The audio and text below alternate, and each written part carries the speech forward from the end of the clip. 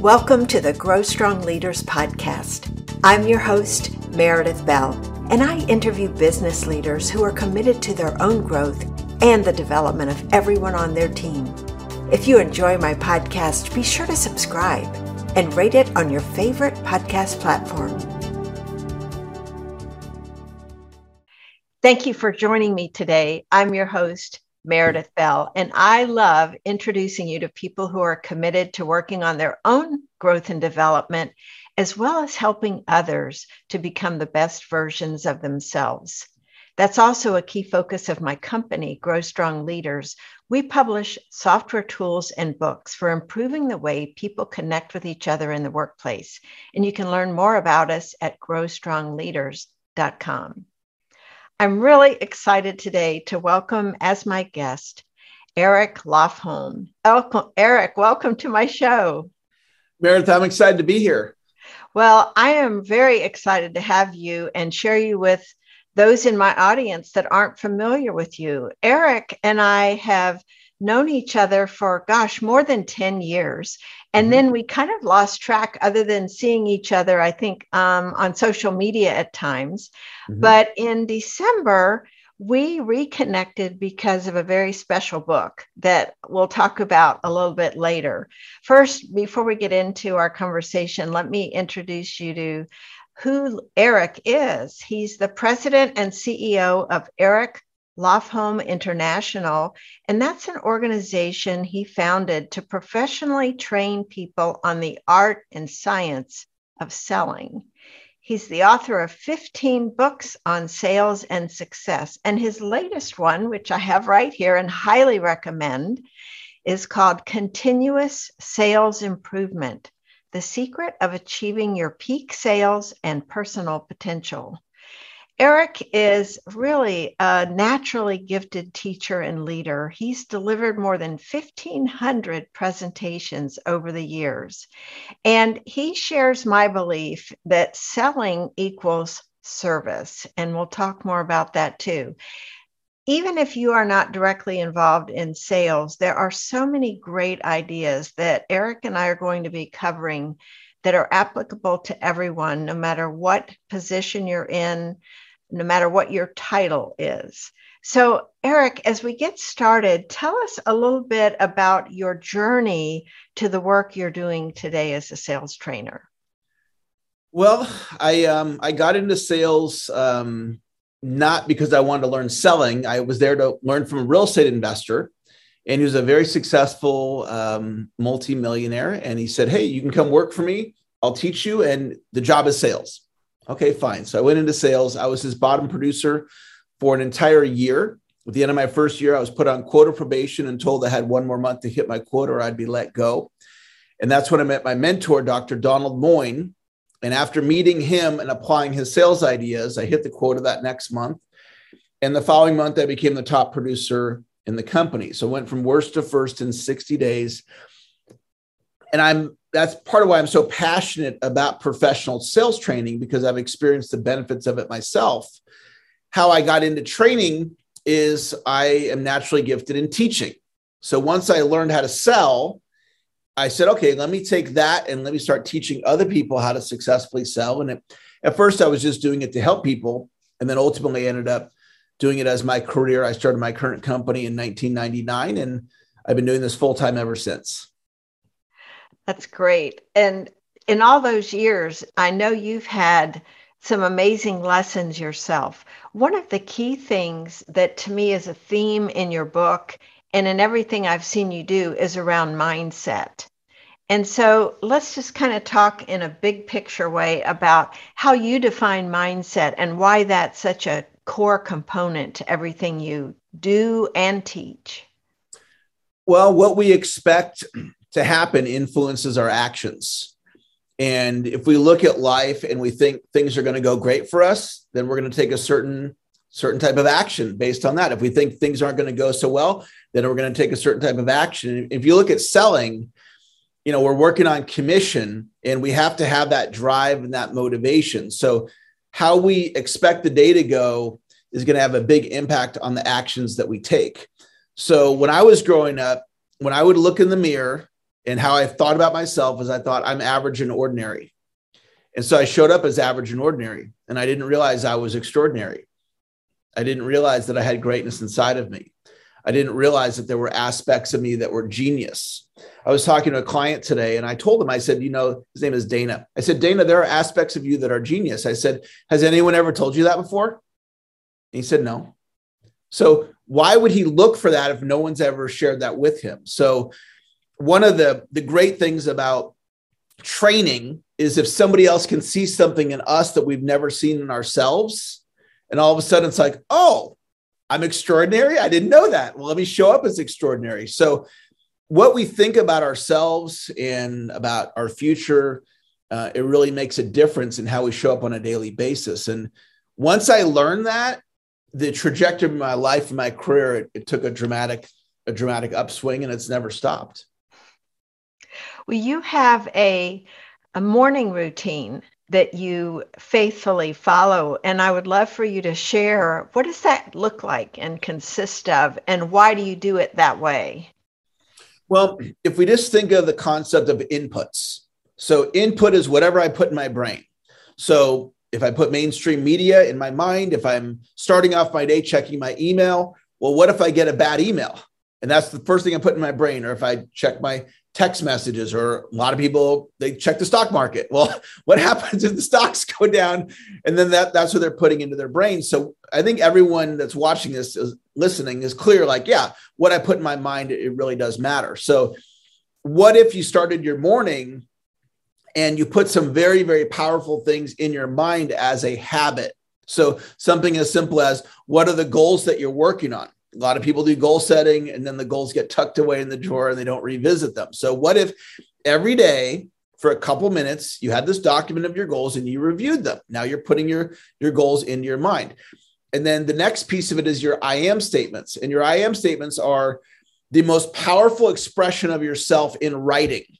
So one of my I am statements is, I am a leader of leaders. I am a loving husband. I am a loving father. So I'm putting the most powerful expression of myself that rings true for me in my mind as an input. The third one is something I call the resume exercise. And basically what you do is you look at all the things that you are proud of that you've accomplished in your life, and you put it in a document. And so I'm taking 1 to 3 minutes reading my goals, 1 to 3 minutes reading my I am statements, 1 to 3 minutes reading this document of all these things I've accomplished, and then 1 to 3 minutes of mirror work. So the whole routine it takes 4 to 12 minutes for me to do my morning routine.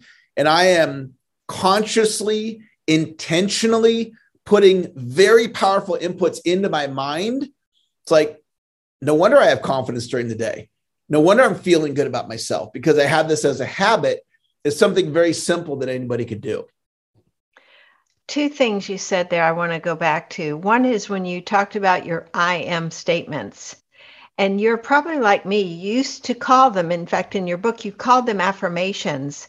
But after reading this book we have shared, The Ultimate Coach, there's the term declaration. Mm-hmm. And I would love for you to describe the distinction, because I think it's really important to think about, what does one mean versus the other in terms of how we think about ourselves as we say them. Yeah. So people are going to have different takes on this. I'll give you my take.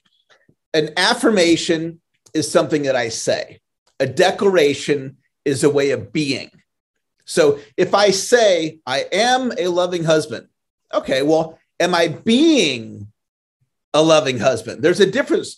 If somebody says, I'm a master prospector, fantastic. How many prospecting calls did you do yesterday? I didn't do any. Okay, so the words are there, but the actions aren't there. So I declared, and I didn't know this, the power of this when I first started my company back in 1999, but I declared I am the Zig Ziglar of my generation. And then it was a declaration, not an affirmation. So in other words, I didn't just say it. I've been being that since 1999. And I've probably done more one-on-one coaching reps and more speaking engagements than any other trainer in my age bracket since 1999. So I'm being that. And so if you create these I am statements and then you use that as this is how I'm going to show up in the world. If you show up as I am forgiving, Well, but then if you're carrying around a bunch of resentments, you're not being forgiving. So it's a decision. And it's a decision that we all have the opportunity to take every single day of how we show up in the world. And I found this to be extremely powerful for me. I really love your definition there. Here's one thing I'm thinking that can get in the way. If somebody comes up with a statement, whatever they call it, but they don't really believe it's possible, or they have these negative thoughts running through their head or negative phrases saying, oh yeah, right. That's so how do you, bridge that gap or help others that you're coaching bridge that gap between their current belief about what's possible and what they really do want to declare and be? Well, let's bring the book into the conversation. So I asked myself in creating the book, Continuous Sales Improvement, I said, okay, what's been my secret sauce? How did I go from a college dropout, bottom producing salesperson to a top producer to an international sales trainer? So that journey, like what was really the cause of that? And it really is a mindset of continuous sales improvement. In other words, I never arrive. Part of the path of mastery is we're always the student. So I'm always the student and I continue to work on my skills. So the client I talked to today, where I was talking to him about like what we're discussing right now, and there's aspects of you that are genius. And he was telling me some of his negative beliefs. It's not like he's going to say, okay, all of a sudden I'm now Mr. Positive and snap your fingers, you're now that. We got to go in and lift the weights. Okay. If I want my muscles to get stronger, I got to lift the weights. Or if I want my body fat to decrease, I got to get on the treadmill. So if we want to change our thinking, we got to work at it. So if you take my morning routine, goals, resume exercise, I am statements, and mirror work, and you do that every day for a month, it's predictable you're going to see shifts in your thinking. Well, what if you did that morning routine every day for a year? What if you did that morning routine every day for 10 years?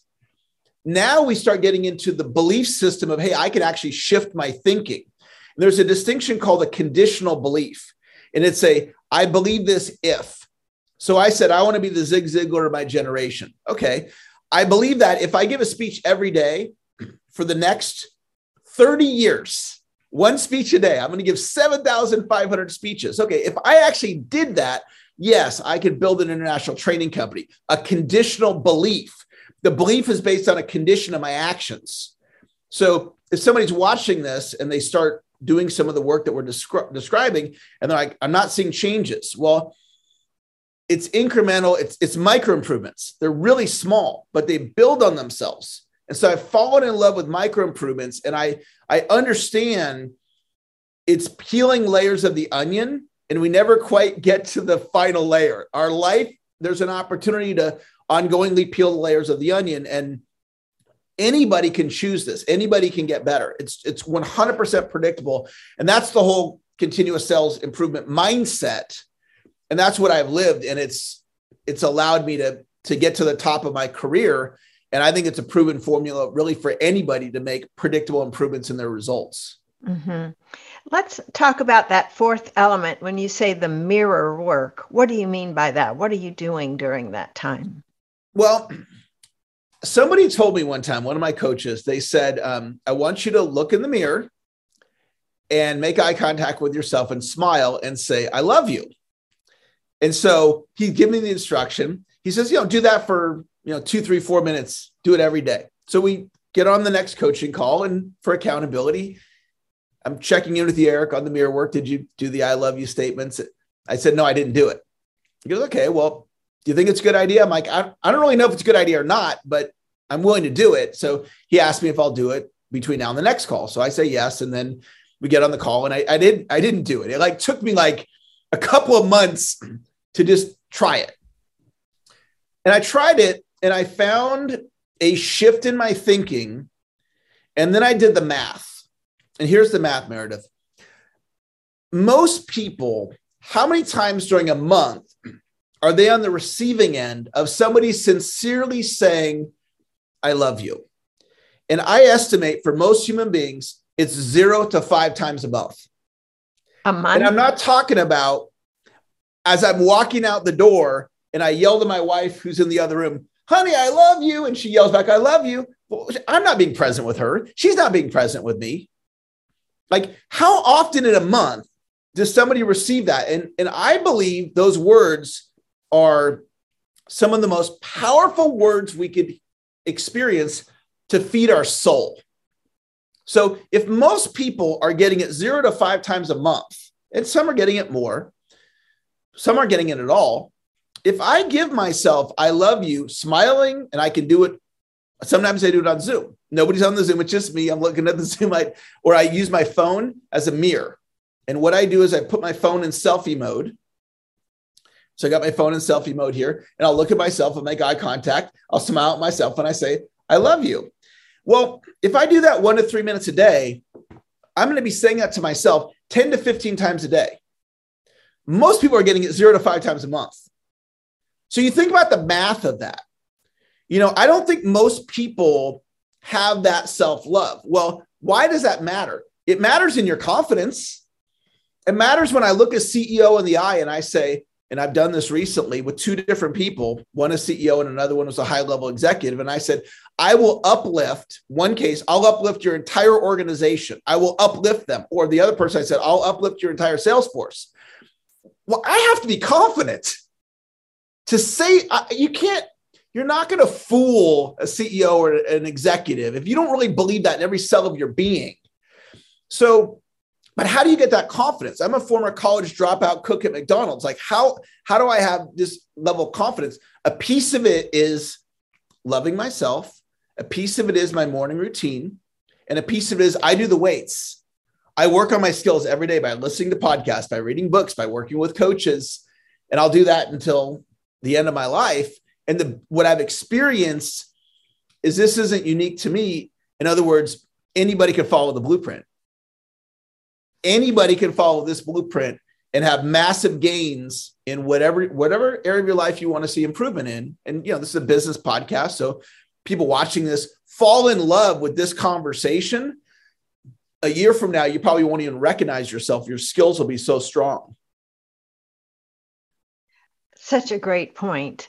When you look at doing this continuous improvement, thank you for sharing the mirror exercise, because I don't think that would have been obvious to folks listening. One of the other things you share in your book that I would love for you to share with my listeners, because I think it'll be really useful for them also, is around time management, because you have 3 things for people to remember. I love the simplicity and the clarity with which you write and which you present the different systems that you have. It's not like this is too hard or complicated or boring. You bring it all to life. So talk about time management is one of those funny things, that people wonder. You can't really manage time. You're really managing yourself.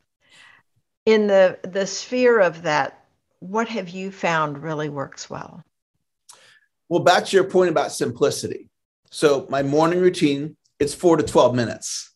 A lot of people have a morning routine. It's an hour. I look at that and go, where am I going to find an hour? I'm busy, right? So I'm looking for simplicity.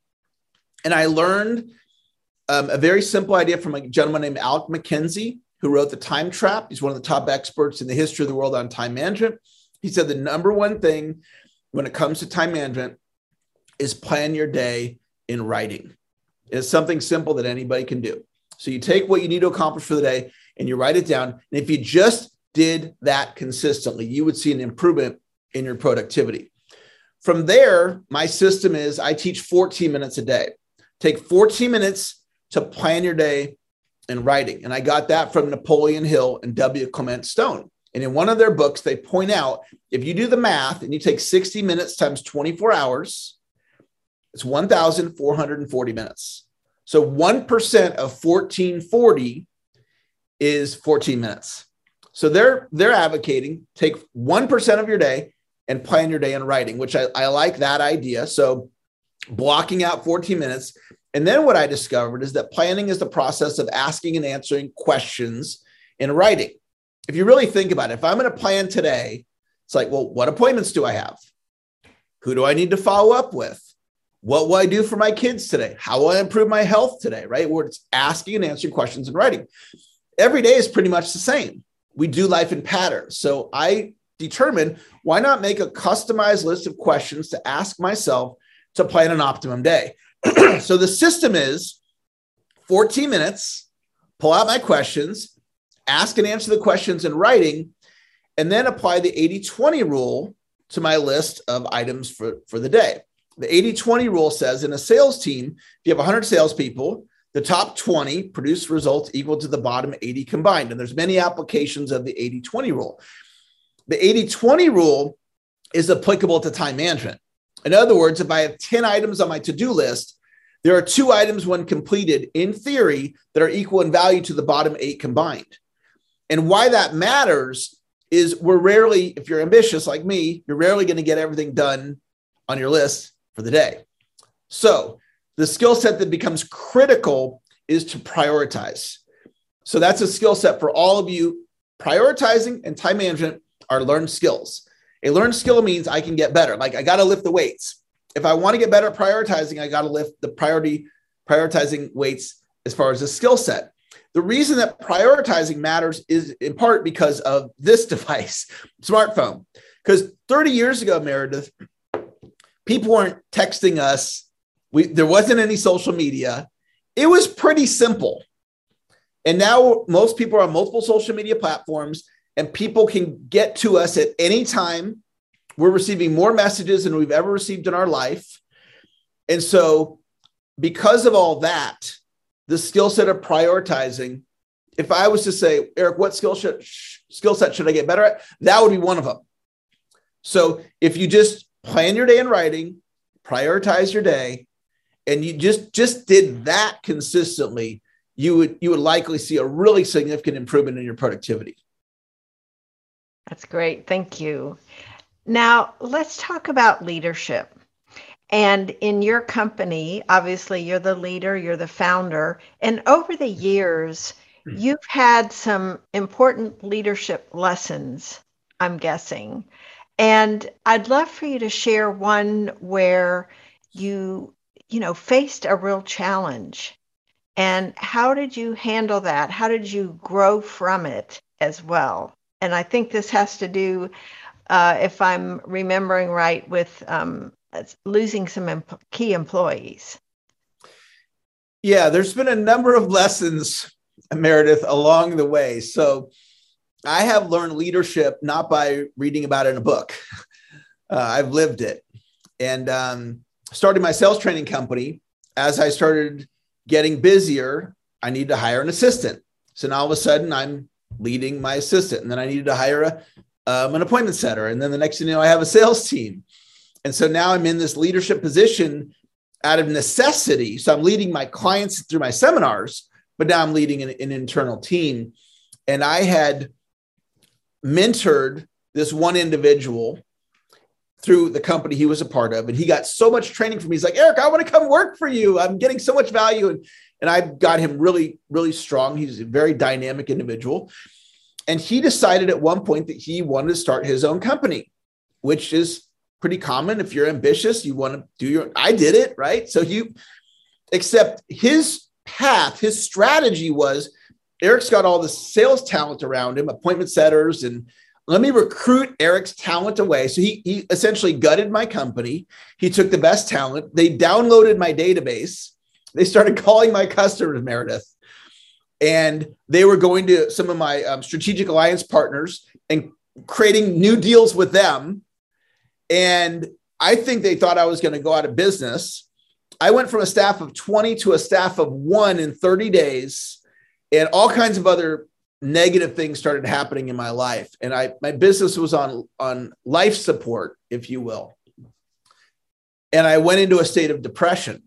And I had to shut my office down. Now I'm working from home. My one assistant stayed with me. She was working out of the garage. So I got Vanessa in the garage working, and I'm working in the house. And I'm feeling betrayed. I'm feeling, I've got creditors calling me because I can't pay my bills. All my cash flow just evaporated. And my wife was very upset with me. She's like, you need to go get a job. And so I got all these factors against me, and now I'm depressed. And one morning I woke up and this thought popped in my head. And the thought was, focus on revenue producing activities. That simple thought somehow just, it was out in the ether and it just went right into my subconscious mind. And the depression, it doesn't even sound believable, but the depression just left me in that moment. And I just started putting my mind on what I wanted to create. And in this case, it was revenue, which is generating leads, setting appointments, and running sales calls. So I started doing that, and then revenue started coming in. And then it shifted my thinking. I got into momentum, and then more revenue came in. And I literally used that mindset to rebuild my company. And, here I am. That was back in 2003. So, we're a decade later now, roughly. And my business is stronger than ever. But the lesson that I learned, I had two key lessons. And one was focusing on something positive as I was under all this adversity. That's what shifted. And then the other thing was my business model. I didn't realize how much risk I had. One person leaving could create all of that level of chaos, if you will, within my organization. So I did not have a business model. It was just, I was very susceptible. And so now I have a very different business model where I don't have that level of exposure. What I got out of that was emotional muscle. And so now I can speak to it. I can coach on it. And as other adversities show up in my life, I'm like, I got this, because I went through that experience. Mm-hmm. And how have you grown as a leader? How would you, looking at yourself today as you lead the team, as you've now structured it, what are some of the things you incorporate and do on an ongoing basis that maybe you didn't do in your earlier years?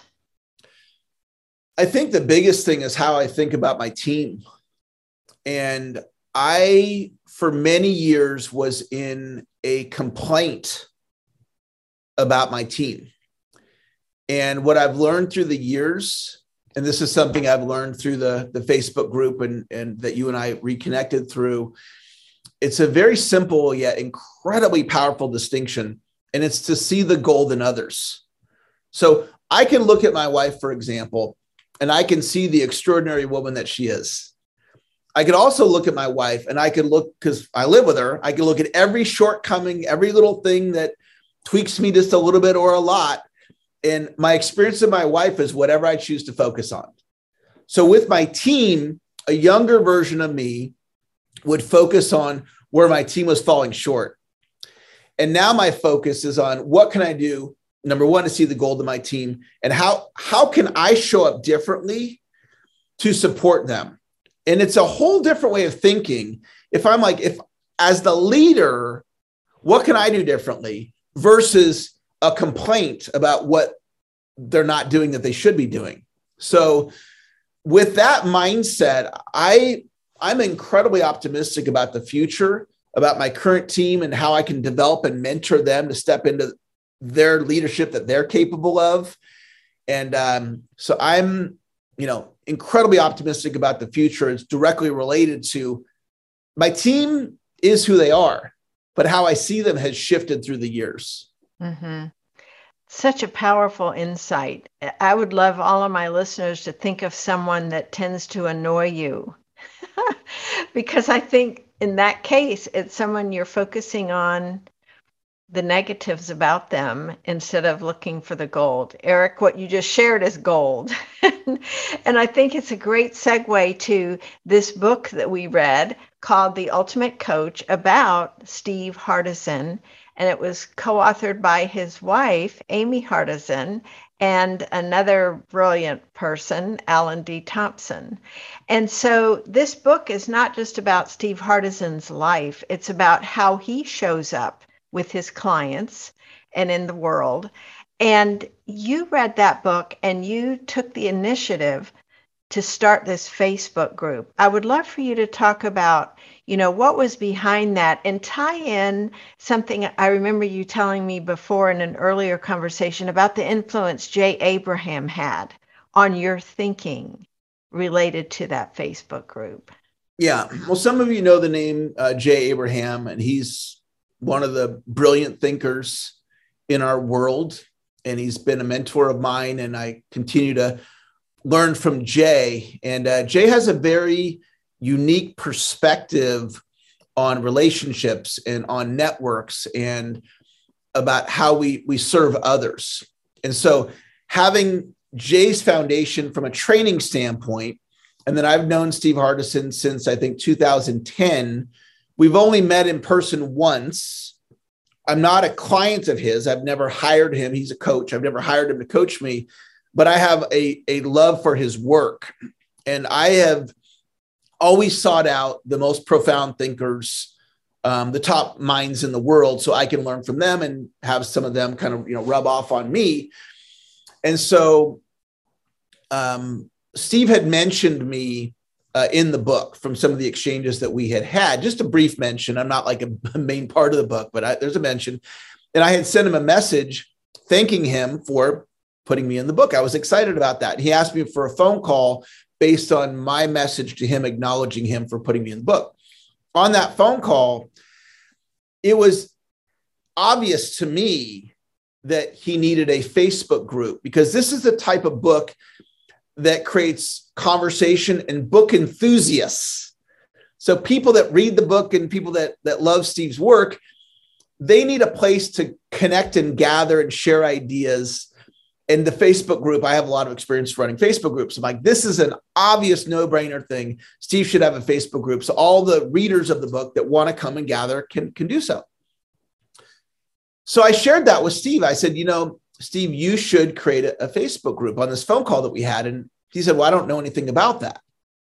So I said to him, I will create the group for you if you like the idea, and I'll run it. I'll manage it. I'll lead it. It's a turnkey solution. You give me the green light, I'll do it. Having said that, Steve, take a couple of days to think about it. And after a few days, if you decide that you want to do it, let me know. The reason I told him to think about it for a few days, it's a pretty big decision because we don't really know each other that well. And he's basically giving his reputation. He's giving his stamp of approval on me because I'm now running his group. I'm the leader of his group. And by the end of the phone call, he said, I don't need a couple of days to think about it. I'm ready. Let's do this.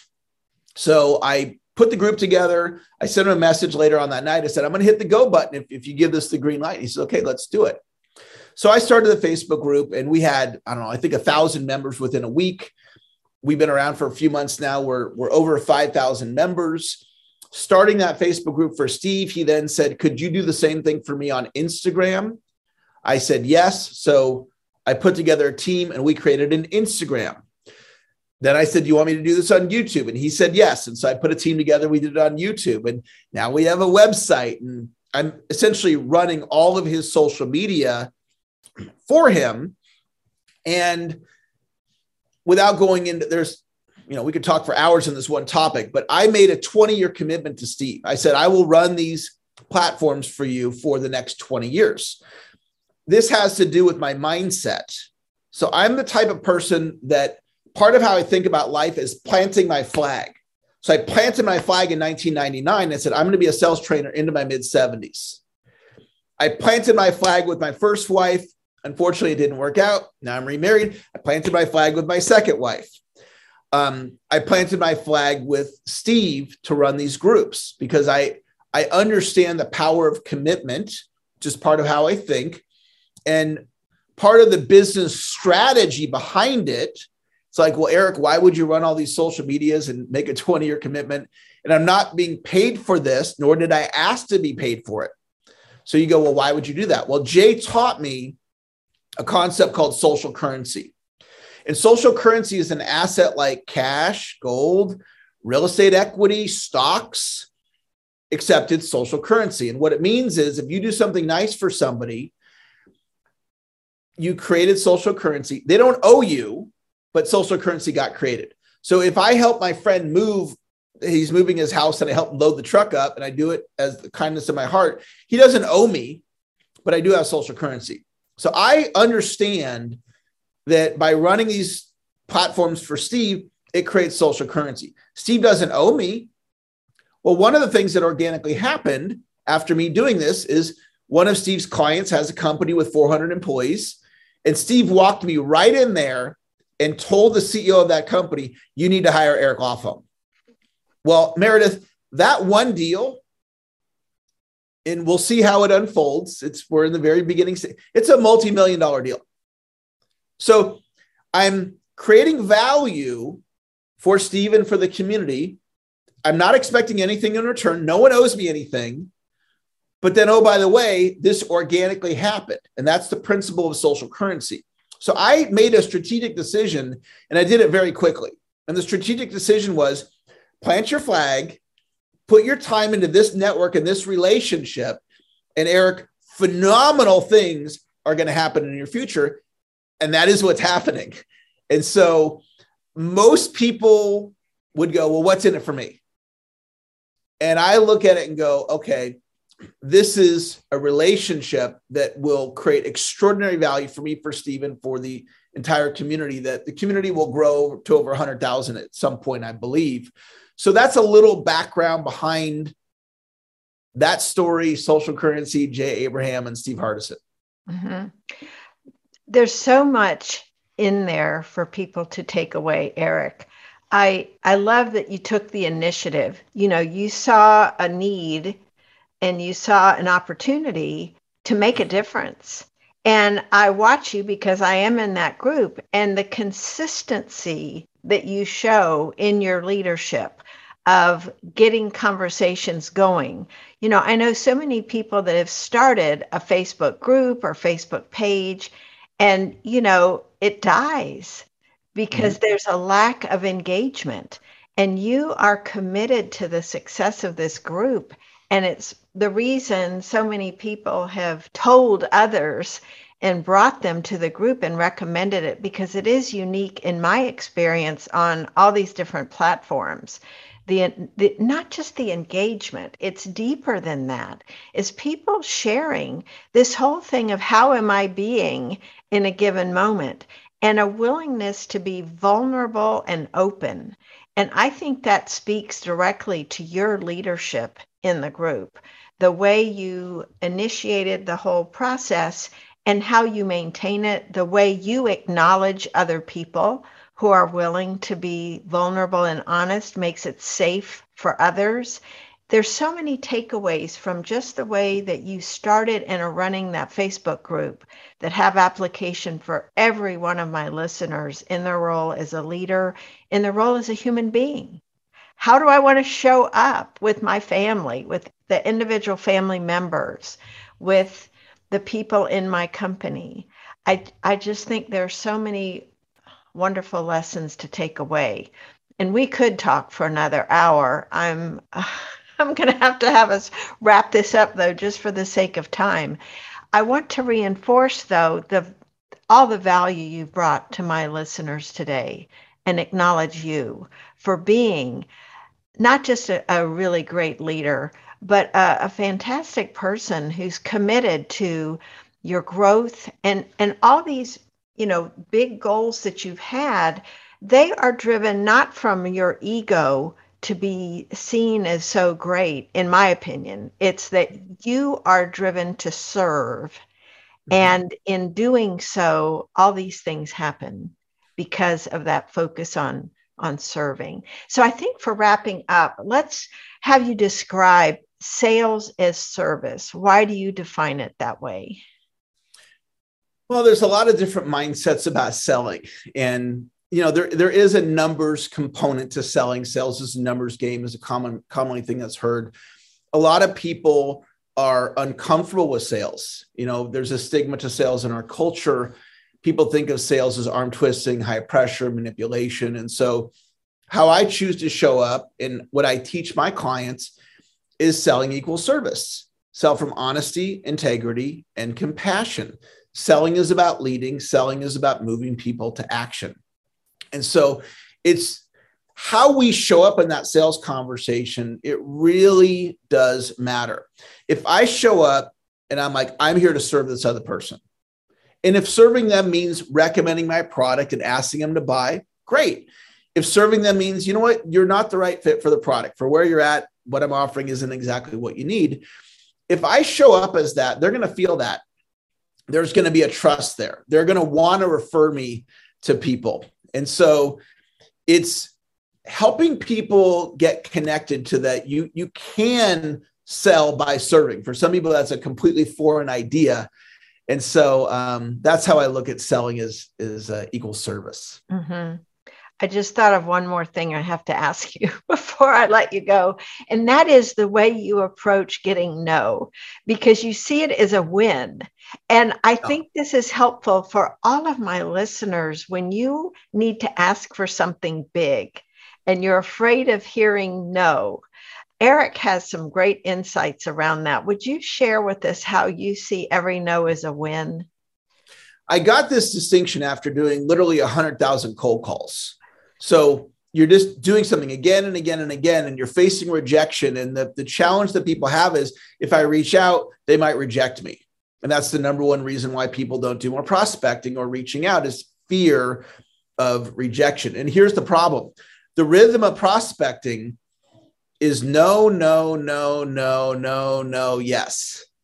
So there's all these no's along the way to get your no, no, no, no, no, no, yes. So if I'm afraid of a no, and I'm walking into a prospecting situation knowing there's a very high probability that I'm going to get a no, I'm probably not going to do the reach out in the first place. So this is the mindset that I created. When I prospect, just the act of prospecting, I win.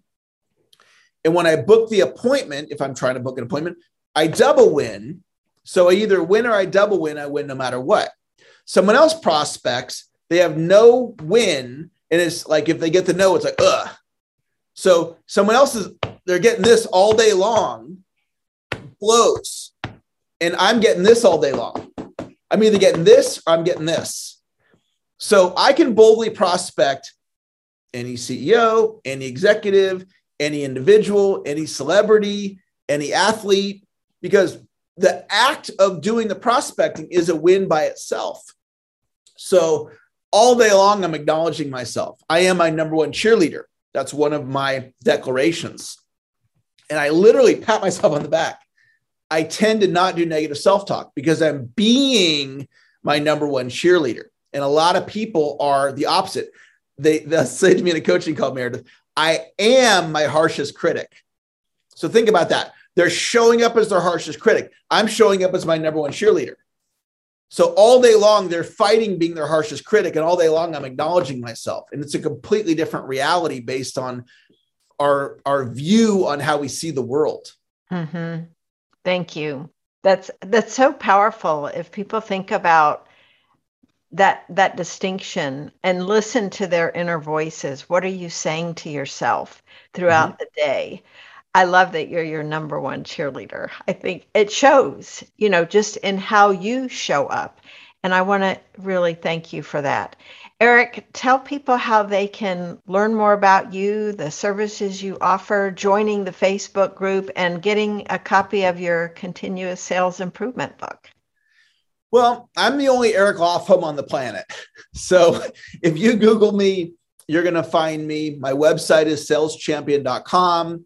I'm on all the social media platforms. If you're a YouTube person, you can find me on YouTube. If you're a Facebook person, you can find me on Facebook or LinkedIn or Instagram. So just put my name in, connect with me however you would like to connect with me. I have my books on Amazon. So if you just put Eric Lofholm on Amazon. The Facebook group that we're talking about is called the Ultimate Coach Facebook group. And that's a group that I created to support Steve Hardison and the book, The Ultimate Coach. You might enjoy joining the group and just watching how I lead. I'm in there every single day leading. So you can just watch, just see how I do it and learn from my consistency and my approach. So Google me, find me on social media, join the Facebook group. Those are some great ways to connect. Eric, thank you for how you showed up today with me and for my audience and for who you are in the world. I just love you and what you're doing. Thank you. Thanks for tuning into my podcast. Now head over to growstrongleaders.com and check out our 2 books, Connect with Your Team and Peer Coaching Made Simple. While you're there, download the free facilitator guide to find out how to implement our unique peer coaching system. Until next time, I'm Meredith Bell.